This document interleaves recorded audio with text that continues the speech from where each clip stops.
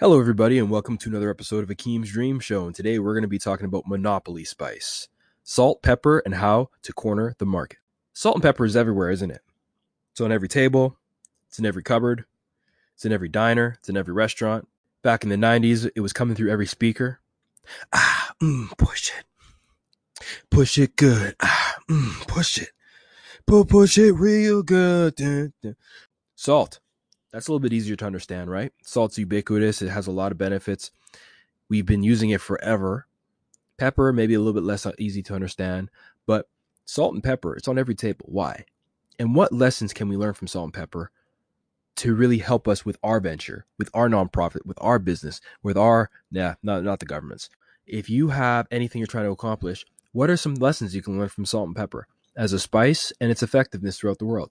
And anything that can be ubiquitous. And the thing that's interesting about salt and pepper is it's culturally agnostic. And what I mean by that is people aren't really split on it across the board. You could be black, white, Indian, Asian. You could be rich, poor, middle class. You could be east from the Eastern Hemisphere. You could be from the Western Hemisphere. You could be Christian. You could be Muslim.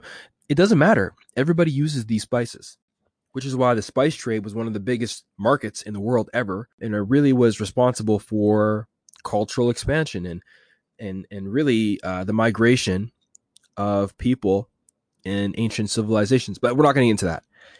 Although those implications are very interesting, that's a rabbit hole for another day. I think we should start with salt. Why was salt so prevalent? Why is it so prevalent? Why is it so dominant as a spice? You think about monopolies. Monopolies have no competition. Pepper, I think we could argue, has some competition. But salt is the MJ of spices. Salt is the Tiger King of Netflix shows of spices. Ain't nobody messing with Salt Bae. If you know, you know. But salt. The first historical kind of record of salt came from 450 BC in China, where a gentleman named Yai Dun started making salt by boiling brine into an iron cast pot. And then he'd boil the brine and the water off, and all that remained was salt. And that hasn't really changed to how it's made today.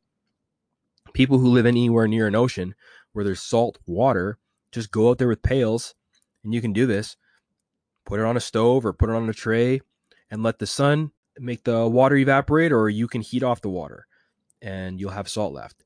That's kind of historically how salt's been processed. Now you have Himalayan salt, which is found in the mountains, or you have traditional like rock salt or salt residue that goats will lick off the side of a cliff, but that's a little bit harder to get and it's harder to produce at scale unless you can find a big. I've seen these videos where these Himalayan salts are found, these pink Himalayan salts, and they're found in the mountainside, and it looks like a glacier, like a pink glacier of a solid rock, but it's not. It's salt and it's huge. So that'd be better than finding gold in this day and age, in my opinion. And we'll get into that and why in a second. So China, that was kind of the first place to really manufacture salt, although salt had been around before then. China was the first place to kind of produce it and use it and really cultivate it.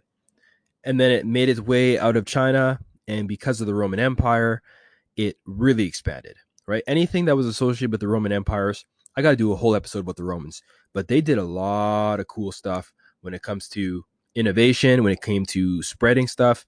So you didn't want to be conquered by them, but if you were, and they were sympathetic to you and they left you be, they brought you cool stuff like, hey, this is how you make salt.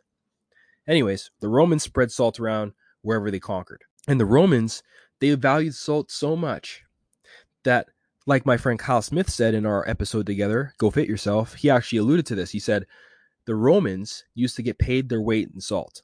So they had a salt salary.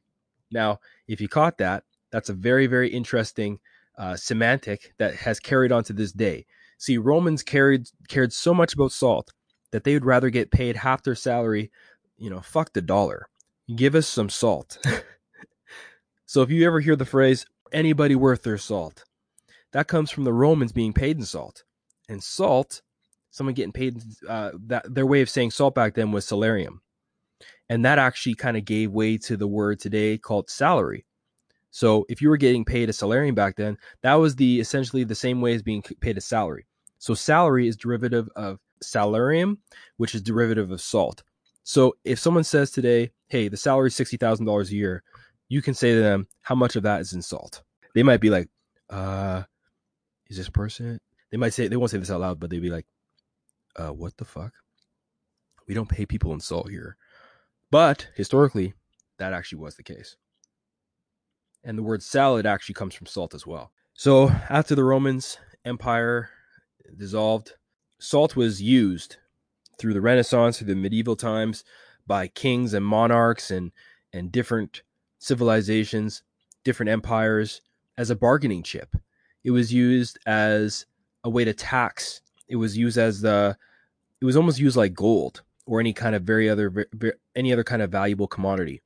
If the king caught you smuggling salt, they would lock your ass up. It was used to protect and to back currency.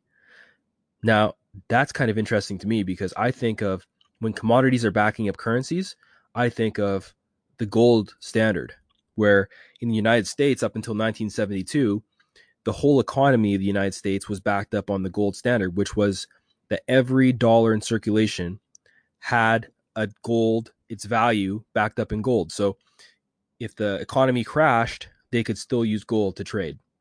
So back then, they actually subsidized part of their economy on the salt standard, saying we have salt reservoirs that can replace our pound, the British pound, if the economy in our empire was to ever fade. So if someone says today, hey, what are you backed up in? Well, I got this house. Or someone says, oh, I got crypto. Oh, I got Bitcoin. Oh, I got Facebook stock. I might just say, I got 100 pounds of salt. And they'd be like, cool. But if they're really smart, they might be like, I get it. Because salt is valuable. You can sell salt. You can use salt for a lot of different things. And guess what? If the world, and it sounds like it might go this way anyways, but if the world ends up going down the shitter, guess what? Fuck your crypto. Fuck your Ethereum. Whatever you got, I got actual real stuff that people are going to need. People are going to want salt when the world's going down the shitter. If that does happen. Knock on wood. But it was a valuable currency, right? The reasons why salt is so prominent and so popular is because, number one, it tastes good, obviously, but it reflects the taste of protein in nature. If we were to hunt a deer and eat its meat, well, it's salty. It's a salty kind of texture. It's a salty meat. So salt in its raw form replaces that meat that we get from nature. It parallels well with the meat that we'd eat naturally, and we had been eating for hundreds of thousands of years before we actually were able to procure salt. Now, salt is also a preservative. If you ever notice this about salt, it pulls the moisture out of meat. So you could use it to dry meat. You could use it to store meat for a long time. And pulling the moisture out of meat is important because the moisture has the bacteria. And the bacteria is what makes meat rot.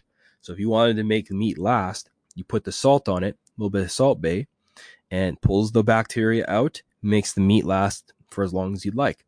It's a natural preservative. In other words, very, very valuable. If you wanted to live more than, 2 months in the bush, you could cure your meats with salt and make that food last a little bit longer. In the modern context, we know salt as valuable in the context of being an electrolyte, right? NaCl, if you remember your chemistry class. Electrolyte, salt, that's essentially what Gatorade is. It's just liquid salt. It helps balance and it gives our nerves and muscles function because it helps with that electricity, that electric stimulation that's happening in your muscles. You lose that when you sweat, right? If you ever sweat and lick yourself, you'll notice it's very, very salty. So you're losing all that salt from your body when you sweat. So when you're drinking that Gatorade, you are getting that salt back. And then finally, it's part of our culture, right? Salt is a kind of a superstitious thing. In Europe, the belief that is if you spilt the salt, it's akin to having an evil omen. It's bad luck. I remember the movie Dumb and Dumber when Harry, played by Jim Carrey, spilt the salt at the diner, and his buddy Lloyd goes, "Hey Harry, you got to throw that over your shoulder, man. It's bad luck." And Harry goes, "Okay, fuck it." And he just tosses it. And the guy goes, "What the fuck?" He just knocked the guy with a huge thing of salt. Oh man, I could watch that once a year. Anyway, spilling the salt is bad luck, and A lot of Europeans believe it goes all the way back to the painting, like the origin of the salt being bad luck if you spill it. It goes all the way back to the painting by Leonardo da Vinci in his painting called The Last Supper, where everyone is sitting with Jesus the day before he's crucified. And they're sitting at that table. And if you look for Judas, which is one of Jesus's disciples who betrayed him, he actually, Leonardo da Vinci actually has it painted at the Last Supper painting of Judas spilling the salt.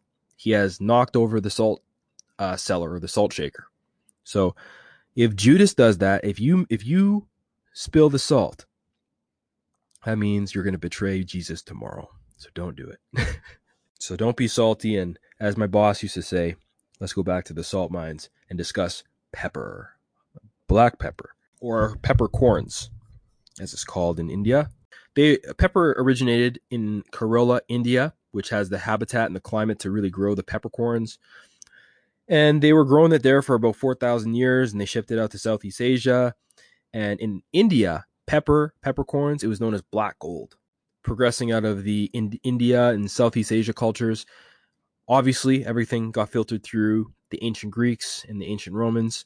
And the ancient Greeks and ancient Romans actually associated black pepper for some reason with a higher sperm count, increased semen, and reduced phlegm. So no more snot and more semen. They were all about that back then.